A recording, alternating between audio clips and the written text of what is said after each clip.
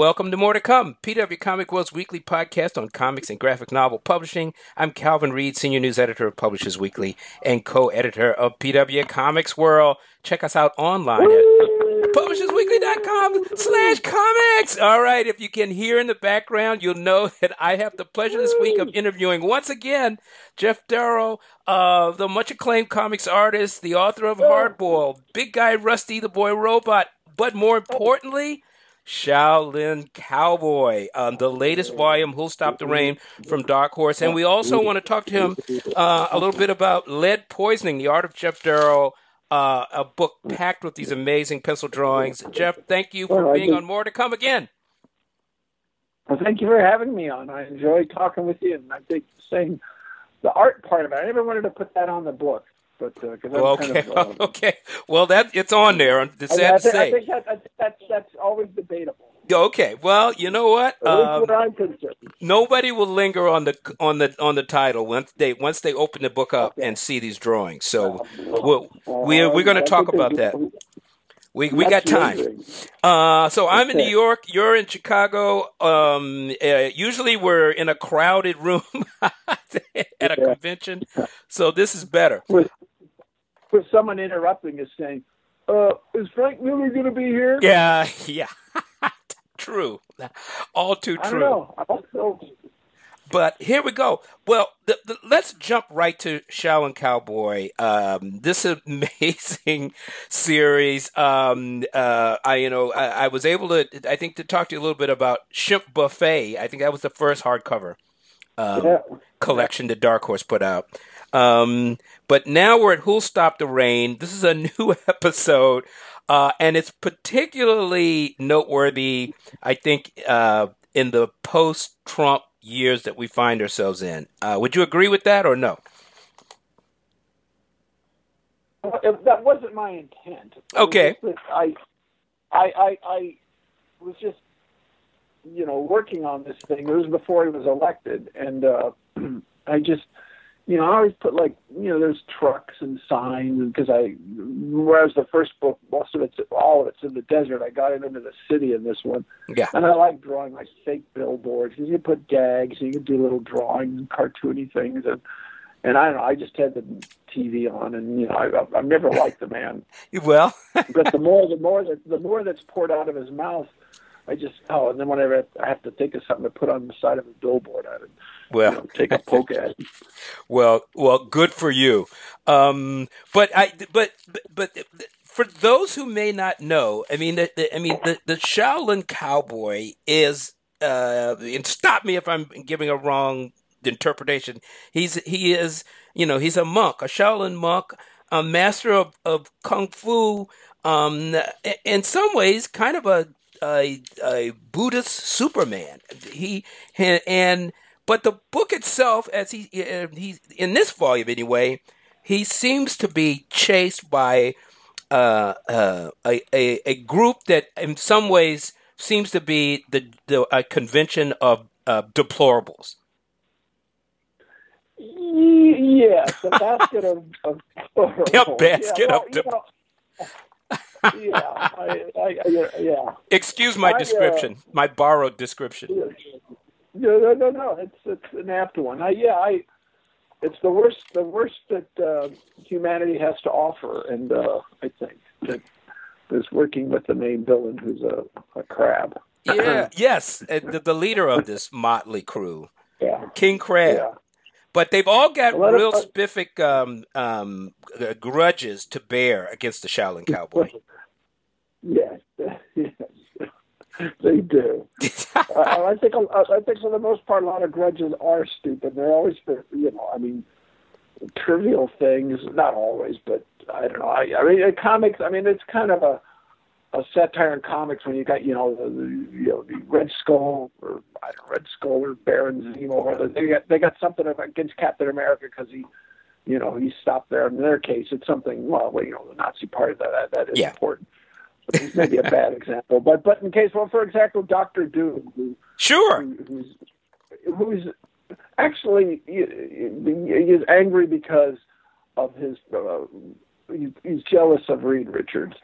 and they have these enormous grudges that are world-shaking. I always thought, Yes. what if the grudges were something as simple as, especially these days, I had to hear people say, well, he unfriended me. And, I don't know why he unfriended, and they're so incensed. It's like, if that's the worst thing that can happen to you, your life you're doing okay. And so that was my, I just thought it was funny to have all these people have stupid grudges against this character. And they wanted to kill him over because they know the only really good reason to kill somebody is if they're a practicing Nazi you can't kill somebody just because I guess there's plenty of Nazis in America. But, I mean, like in World War II, I think you know what I mean. Oh, I think so, too.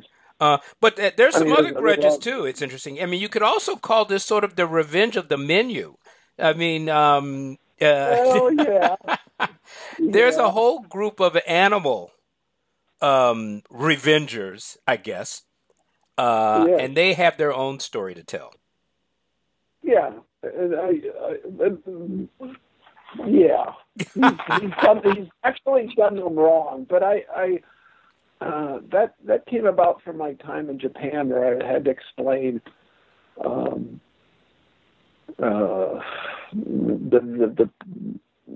main villain was a talking crab, because when I was working in Japan on this aborted animated version of the Shaolin Cowboy, they had a hard time with the talking crab, and I tried. But they didn't mind the talking pig or the talking dogs or the. No. They kept telling me, funny enough, any kind of talking animal, they had a hard time with. And originally, the only animal that had the mule that talked, but that was from when I was a kid, and I always used to watch Mr. Ed. And at the time, I thought, there hasn't been a talking horse in a long time. And about the time I was drawing it, I think Shrek came out. He had Eddie Murphy doing that great job as the donkey. Yeah. They're going to think I copied that, but it was actually it comes from Mr. Ed and Francis, the mule. But in Japan, they were like, you've got this talking animal, you got this talking mule, and this crab. And so then I came up with this whole idea that, in this sort of an indeterminate future, reincarnation has become kind of a fact, and animals are actually aware of the fact that they may have been, a senator from Mississippi or Florida, and they've done something wrong, and now the wheel of reincarnation has been turned backwards, and now they're a dog or a mule or whatever kind of animal. So that they accepted finally. You finally convinced them. Yeah. Well, you're absolutely right. They certainly are sentient and aware, and they're really pissed off, all these animals. And they're pissed off at the Shaolin Cowboy. He did eat the one guy's parents. But I actually have kind of a hard time with that myself, because I think, what he did wasn't good. Yeah. But you dropped out. Wasn't aware of it. You dropped out for a second, but it sounds like you were talking about what the pig, the ninja pig, because the Shaolin Cowboy kind of inadvertently ate some of their parents, if I'm not mistaken.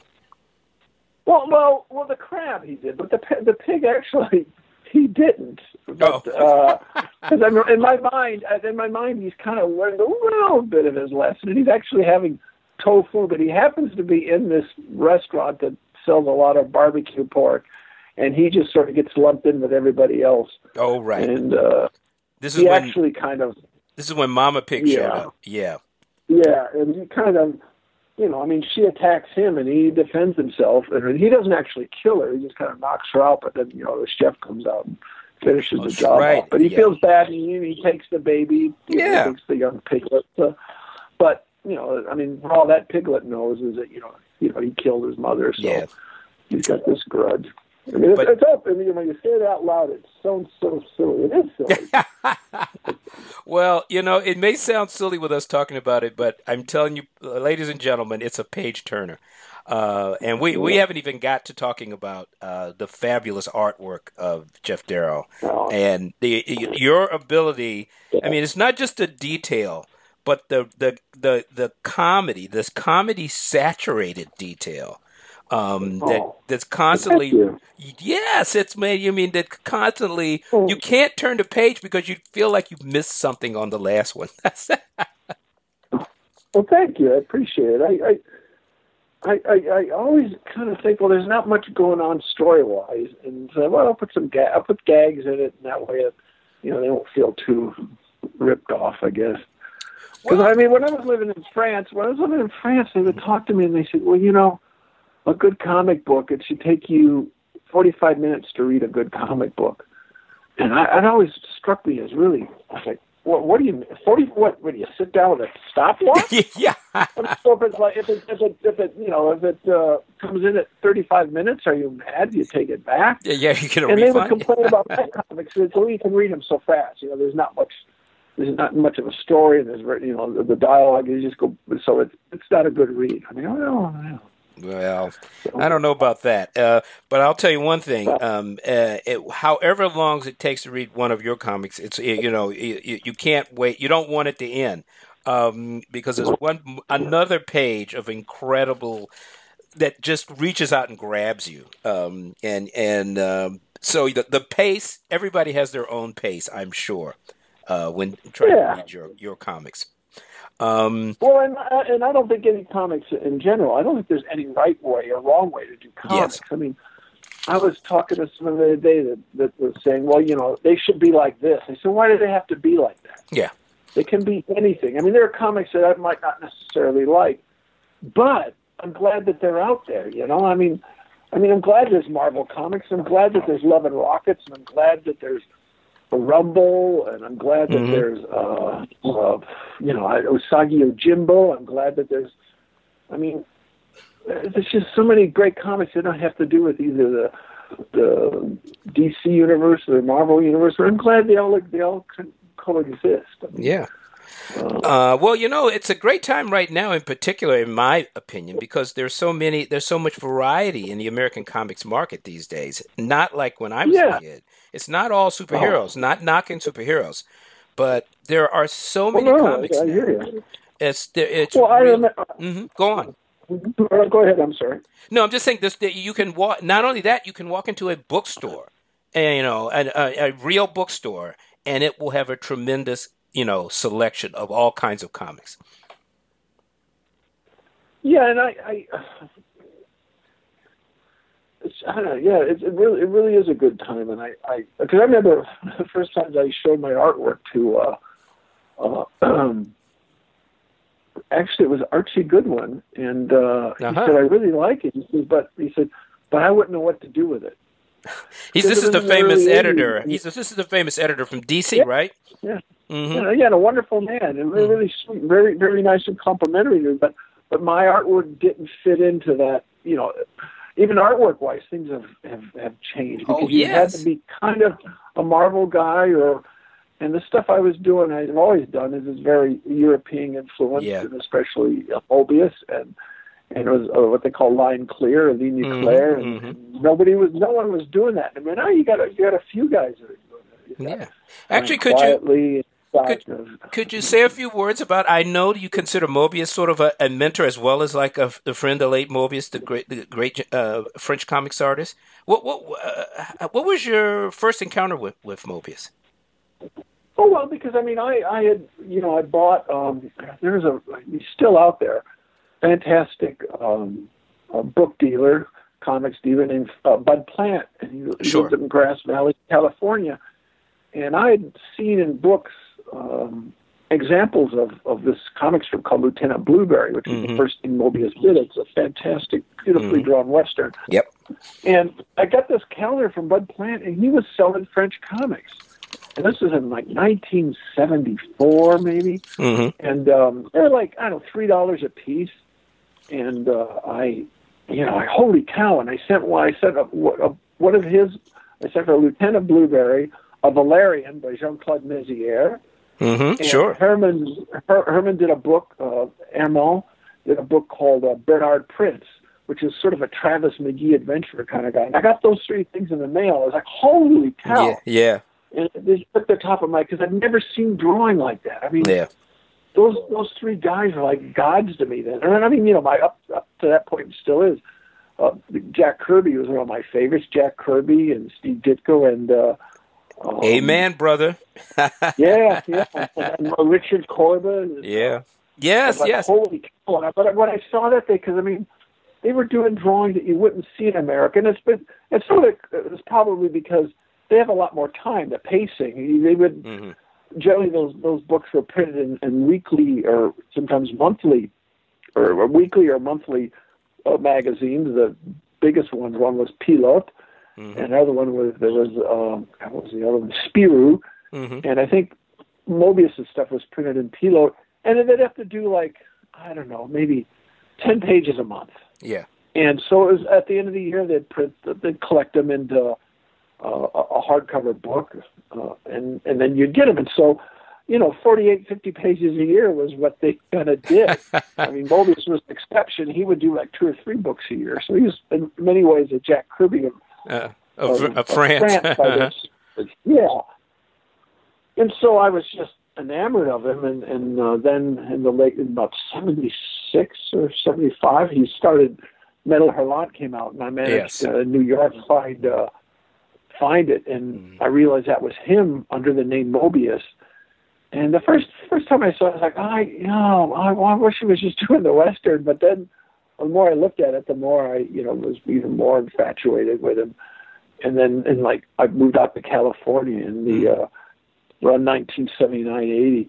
And I met him through a friend, John Diefenbacher, who was an architect working on Epcot Center in Florida. He was working on the Disney lot. And he arranged, I asked him if he could get me onto the Disney lot to meet Mobius, and he didn't know who he was, but I figured he had enough juice to, And he called me back after 2 days and said, "Well, we're having dinner with him on Saturday night," and that's how I got to know him. And then we became friends, and we just stayed friends. And I never told him he asked me what I did. I never told him what I was doing. So I figure guys like that are always having people bother him. Oh, look at my work and do this. And I never wanted to be that kind of a... So he didn't know you were a cartoonist too? No. He asked me. I said, well, I kind of draw. Yes. So let me see some of it. And he came and he looked at it and he goes, oh, this is really interesting. And I'll bet. They're trying to give me some work on Tron. But it never happened. But I met all the guys. I remember we ran a 5K race with the director, Steve Lisberger. Oh, really? At the end, I was leading. I was leading the race. And this was the last there was maybe a block and a half to go. Mobius ran by me. Whoa! Okay, he's an athlete too.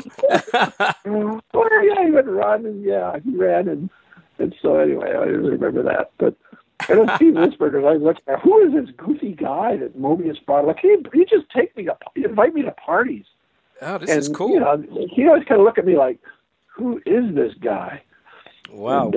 Anyway. And now you lived in France too, right? Of course.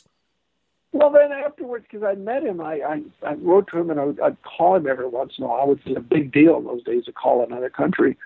And I said, well, I'm finally coming to France. I think this was 1982, maybe. And I said, can I come? I've drawn a comic strip, and he said, "Oh, I'll take you into Metal Hurlant." And so we met, and he took me in there, introduced me to the editor. For our fans who may not know, you're talking about Heavy Metal, the French version of it. Well, the French, the original, not the later American version, which is a little Metal Hurlant translates to screaming metal. Okay, basically. Which is kind of a cooler title, but yes, actually, yes. but the guy liked it, and they said they would print it, so that was the start of mine. And then I moved over there about 2 years after that because he had started up a company called Edena, and they printed my first stuff in French. A lot of stuff. Well, long-winded. Well, and fascinating. Just obviously, Mobius is just one of the great artists that has inspired us all. He's inspired you, And And you're you've done fired, some pretty man. good stuff too. I won't embarrass you. I want to Yeah. jump back to Shaolin Cowboy for a second, Yep. because I do want to let people know, as we were talking about this basket or gang of deplorables that are hot on the trail of Shaolin Cowboy. I mean, the book itself is really kind of a descent, and it's this hellish metaphor for American business and Yeah. cultural life. I think, I mean, it's this world of iPhones, too much sugar, gluttonous consumption, and unbelievable stupidity Yeah. Yeah. and Yeah. violence. Oh, I mean, don't let me leave the violence out. uh, well, I mean, I mean, that for me, that's the dichotomy of America. Is like this country it can be so smart and so creative, and then so naive and so stupid. I mean, and I'm just like, oh, what the hell, I don't know. That's just my opinion. I don't say I'm right, but when I look at, I mean, gosh, I was so yesterday, that whole Alabama thing, it's Well, just bothered me so much. And I really thought that guy was gonna do it. And I thought I did too. the more that people interfered, like especially outside, Yeah. I thought that that pride would say, well, the hell with you, we don't care what he's done, we're gonna put him in there no matter what. And maybe I don't know, maybe he would have won if it had been like not an off year and a kind of an odd election, maybe. but the fact that the fact that there's the African American community that seems to have really put it over the top, and They seem to have been the key factor in this. despite what I've heard they tried to do to sort of discourage, Yeah, the voter suppression. Yeah. yeah, I mean, and it's just, I mean, my take on, I mean, just the politics now is that, I think America kind of thought, well, we elected a black man, so, things are all great again, Well. we're not a racist country, there's no problem. And now it's like, well, we put up with that black man for 8 years, now we're going to do what we want. Yeah, now we can go back to being racist, which we never stopped anyway. It's okay. Yeah, we did that. A guy that seems that, it seems like a guy who seems to make it okay to be racist. Yeah. Yeah. We've got a different sort of dude. President Dumbass. You talk about a basket of deplorables. I mean, this guy supposedly Ron Moore, or Rob, is it Rob or Ron? I can't remember. Ron Moore? But anyway, he's supposed to be this guy. What is his name? I forget. Yes. But he's supposed to be this religious man, this good Christian, and yet I guess you're a good Christian as long as you're white and you're not gay and you're not if you're not white, if you're white you're okay, and you're not gay you're fine. But other than that, you're of questionable heritage. That's why your book, you do sort of have to laugh to keep from crying. This is a portrait of a modern America taken to a comic, but not so obsessive, or excuse me, not so implausible, extreme. You're laughing through your tears and through staring through your fingers because this is just an extreme version. Of a bleeding heart liberal. I mean, I feel like that's a bad thing. But I just think that, I just believe that, okay, you don't like gay people, you don't like whatever, then you don't have to deal with them. You just let people be, leave them alone. It's just show some empathy and tolerance for other kinds of lifestyles. And what does it bother you that there's two men living across the street and they love it, there are two women, or someone who's decided to change that feels that they're more comfortable as a woman, or they've been born in the wrong body. I mean, what do you care? Yeah. And on top of it, if you're that evangelical a Christian, if you believe so strongly in heaven and hell, there's nothing you can do to them. They won't be worse than your belief that they're going to hell because they're going to pay for it. So you can just sit there. You might be laughing now, gay boy, but you're going to pay for it in hell. Just let them. If you believe in that bullshit, then leave them alone. But no, they just think it's like you're just sad. You're unhappy because they're happy, and you're miserable. Yeah. Well, they just want to create hell right here. Yeah. Yep. Well, you know what? You nail them. You nail them for a good laugh in Shaolin Cowboy with some amazing drawings. And believe me, but look, I do have to ask you about another aspect: the wit and wisdom of Robert Mitchum, who turns up as a high priest of his own right. Well, yeah, I've always, I've never heard him on talk shows. He's always been really funny. Yeah. And I don't know. Because in the first book I ever did, he had this talking mule who used to talk about stuff. And he was the first guy, I think in the first one, he mentioned Robert Mitchum, this mule to talk about it. And then when I for reason we're going to the mule isn't there anymore. And I thought, he always talked about that Robert Mitchum, so maybe I'll draw. Originally I was going to change all the time. I was going to, mix it up and have it sometimes be John. Well, I guess you'd get in trouble for using likenesses, so I'm kind of probably skating on thin ice. Yeah. But I just like the idea of you've got a Buddhist, a Shaolin monk who has this sort of, and that's me, because I really don't know that much about Buddhism. Well, I learned what little I know. I've learned from you. Well, you haven't learned anything, because I said my knowledge is. I don't know if this is the right thing to say. It's considered fortune cookie. Yeah. Stuff that I haven't spouted because I don't know. Okay. But I have. Then I thought, well, then you've got the sort of homespun, taciturn, dry Robert Mitchum, who just kind of seemed to just sort of meander through life, like really not seeming like he didn't care about anything, but I think he cared a lot more about what he did than he put on. Yeah. Yeah. I just love the guy. I mean, he's just so. Well, sure. You couldn't have a movie star like him now. Because I don't know if he's good looking. He is, but he's kind of strange looking. Yeah, he's very distinctive looking too, for sure. Yeah. Yeah.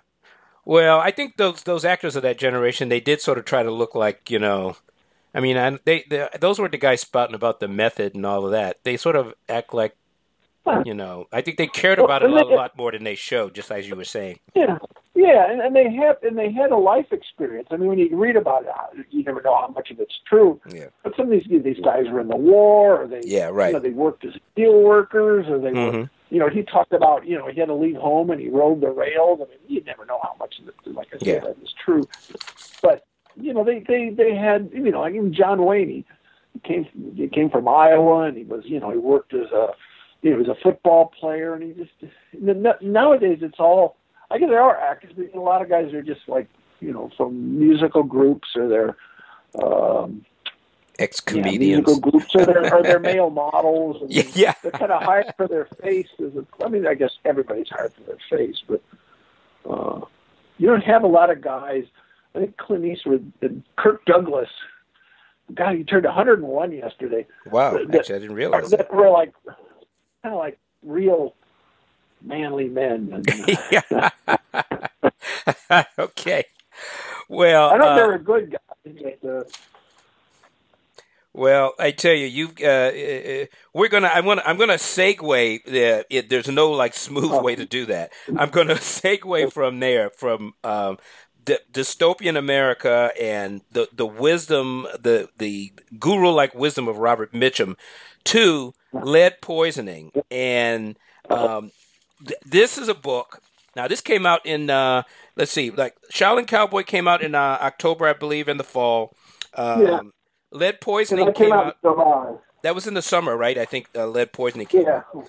And these are amazing. Now, all your drawings are amazing, but these seem to be these scenes, and some of them seem to be from other works you've done over the past, but maybe you can talk about this a little bit to our listeners. I mean, as I understand it, you do these drawings and then you put vellum over them and then you ink them into the final works. Is that how it's done? Yeah, I used to work on vellum. Now I just work on regular Strathmore. Once again, going back to Mobius, first thing I ever did in France was a portfolio called City of Fire. Mm-hmm. And I did it with Mobius. and I did the drawings. And my drawing, the crayon, it's like almost engraved. I mean, if it's like Braille. If you ran your hand over it, you would feel the dent in the paper, the trough because I draw really hard because I'll draw real loose and I'll go in and I want to make sure I got this is exactly what I want to draw. And I just carve into the paper. And he realized he put ink on top of the drawings because the ink comes out kind of gray as opposed to black. Mm. So he was the guy that would send in the drawings. He was living in Tahiti at the time. And I moved to France to work with him. And when I got there, like 2 weeks after I got there, he moved to Tahiti. And so they mailed these things to him. And his idea was he had a light box, and he would use this. It's not exactly vellum, but it's like vellum. It's a paper called Opalux. Uh-huh. And it's kind of plasticky paper. Mm-hmm. And he was inking it on those. And I saw, oh, that makes sense. And so I started doing the same thing. Cool. And I did it all the way through Big Guy. I stopped doing it on this book I did for Burning Man, the first show in Pellboy. Because I was convinced I wouldn't be able to find that paper anymore. So I got to get used to inking on Strathmore. So do you still ink over a light box with the basic drawing underneath of it? Yeah. Yeah. Well, I just want to let people know that this book, one of the other, besides your drawings, one of the other fascinating things about the book is the long list of all of other celebrated artists, writers, your colorist, Dave Stewart, who I think writes the opening introduction to the book, who are like, shout outs and praise of Geoff Darrow. We got Chuck Palahniuk, Mike Mignola, David Mack, Josh Whedon, Sergio Aragones, Yoshihiro Watanabe, Isabel Gerard, Mobius's wife, Richard Corbin, among my favorite artists in the world. Yeah, his stuff just amazed me because he looks at it very clinically, and he was dead on everything he said. So who are you talking about now? Who are you talking about? Corbin. Oh, Corbin, yes. Well, I'm a huge Corbin fan. I don't see too much of his work these days. I don't know what's he doing.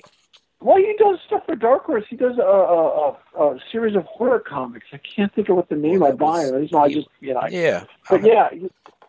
he nailed it because there's like this really old drawing, and he described it. And I was like, holy cow, that was exactly what I was thinking when I did it. Because it's a really old thing. I was really one of the other guys that really influenced me really early on was Ron Baudet. Mm-hmm. Oh, there were like two underground. There were two underground comic guys that I was a pretty straight kid. When I would see comics like Last Gasp, I was like, that's a little too, I say too hippie for me. They're talking about drugs. I wasn't into that. Oh, no. And then I found Rolf. I found Rolf by Richard Corbin, which I thought was fantastic, utterly complete comic book I had ever read. Yeah. It had everything. It had kung fu. It had monsters. It had beautiful chicks. And it just lots amazing. Of beautiful chicks. Yes. Yeah. And then the other guy I found was Ron Baudet, who did a thing called Young Quaffle. Sure. And he did a comic strip called Cobalt 60, I think, or Cobalt 90, which to this day is one of my favorite comic strips of all time because this stuff was a little more, I don't know what the word would be, cartoony, but I guess cartoony. But it was ultra violent. I mean, it was the most violent thing I'd ever seen. Yeah. And I was very influenced by that. And he, and there's a drawing in that book that is very Ron Baudet influenced, even though you can't probably tell. That's the one Corbin. Is that the one? Now, there's one in there with Corbin. I'm looking through it now, where he's describing this giant. It's the Shaolin cowboy on this fighting this giant snake over a trailer park. Not that one. Yeah. It's like it's a really bad drawing. It's a really old drawing of a kind of a demon flying on this winged thing, and the texture, the whole thing is totally off. I mean, it's so bad. And because I still am trying to learn how to draw, but I didn't know how texture would. It's just a bunch of circles and lines trying to make sense out of like scales on a dragon. I didn't realize all that stuff has to follow form and I mean it doesn't have to, but in my mind It So, makes it look more convincing. let me ask you this. I mean, are these drawings, did these find their way into some works, or were these exercises? Were these just illustrations? Most of them did. Mm-hmm. Most of them did. A lot of them. Some of them are stuff I do for conventions because Uh-huh. I don't like to do commissions very often because there's never anything I want to draw, and so I'll just do a bunch of drawings to sell at conventions. And some of those are convention things, and some of them are things for movies that were never made, and some are illustrations. There's one in there that's from Laura Croft reboot that they asked me to do. It's got some bears and wolves on it, and it's just odds and ends. There's some covers. There's a couple Marvel covers in there. I think there's a Conan. There's a Conan illustration that's in there that the Conan people absolutely hated. This to be a cover. Okay. They said I made him look too old. They said they made him look too old, and you know. Well, well, their loss is our gain. I mean, but yeah, it's that kind of stuff. And there's some stuff I did like when I was still in art school in there. And there's one drawing in there that I did of my dog and my grandmother's poodle. So really old. I think I was like 12 years old. Oh, wow. Like it's right at the very beginning. It's right at the beginning? You can Oh, tell. yes. Of course. Yes, and there's some babes on the other page, too, facing him. Yes. Some what? Babes. Put it that way. There's a fetching young woman who's waving. Really? So that's odd because I don't draw women too often just because I don't think I'm very good at it. When I draw them, I generally draw kind of, when I was living in Japan, I'd always go, women are, because they sound very idealized. They always had to be, big-eyed and buxom and beautiful. And I had a tendency to draw what I thought looked like real people. And they were like, oh, the Japanese public. They don't want, yes, they're not into that. They want they're into their fantasies. Yeah. Yeah, well, that's what they would say to me. They'd say to me, are these women your fantasy? And I'd say, no. But that's the way they look. I think that's the way women doing this would look. Well, I tell you, that's maybe one of the reasons why your comedy is so powerful, because, I mean, the people in your books, your figures, they just look like they just walked right in off the street. I mean, they may be doing the most unimaginable things ever, but they look insanely real and plausible. Well, I've always tried to, because I always thought it was funny if you draw something that looks real and they're doing something really impossible and stupid, then it makes it look even more stupid. Yes, it makes it more bizarre. There's nothing poetic about what I do. I say about Mobius. He was just, and Mike Mignola, and God, there's so many guys. I think there's a poetic part to their work. I think Mike Mignola is especially poetic. You're like, no, but man. Yeah. Well, I mean, certainly in Shaolin Cowboy, I would have to say that there's a certain poetry of disgust. In your work. Disgust. Yeah. You're like fed up, and it's got to come out some way. Let me ask you this: the time is running down. I am curious. Have we? This isn't the last of Shaolin Cowboy, is it? No. There's more to come, I would imagine. Yeah, I mean, I always sort of toy with doing something else, but I kind of. Hey, you still there? Really horrible. I won't even go to see some of these Marvel movies because I'm afraid if I watch one, I want to draw Thor. I want to draw the Hulk, and I just but the part of it, I won't own it, and I can't, they'll tell me what to do, and or even like Star Wars. I'm afraid to go see Star Wars. I go, I want to draw that, and then I'll get myself, and not that anybody would let me do it, but so I keep my head down and try to look at just things that won't distract me from whatever I like. Well, especially Shaolin, because so I'll watch, like westerns, and I'll watch, martial arts movies and. Yes, well, I can tell. Well, I tell you that you've given us another Another mark, another spot on the journey of the Shaolin monk, the Shaolin cowboy, and it's pretty a lot of damn fun. About 2 days out of his life so far. Okay, well, great. All right. So I think we're going to have to end it here. I want to encourage our listeners to go out and get Who'll Stop the Rain Shaolin Cowboy. In fact, go out and buy anything that's got Jeff Darrow's name on it. You won't be dissatisfied. Really. And remember to vote in 2018. There you go. Voting Tell you what, is important. He's a comics artist with a responsible political message. Vote these assholes out of office. It's important. If you're not part of the process, then you're part of the problem, because you can't complain about stuff if you don't go out and at least vote. I couldn't agree with you more. People need to vote. Yeah. Also, we need more artists like you. And bravo, Colin Kaepernick. I'm behind you. There you go. All right. I'm sure he listens to comic podcast. All right. Well, a little shout out to Black Lives Movement, Colin Kaepernick. Yeah. All right. And Doug Jones, who just got elected in Alabama against all odds. So, there you go. The Revengers couldn't bring him down. No.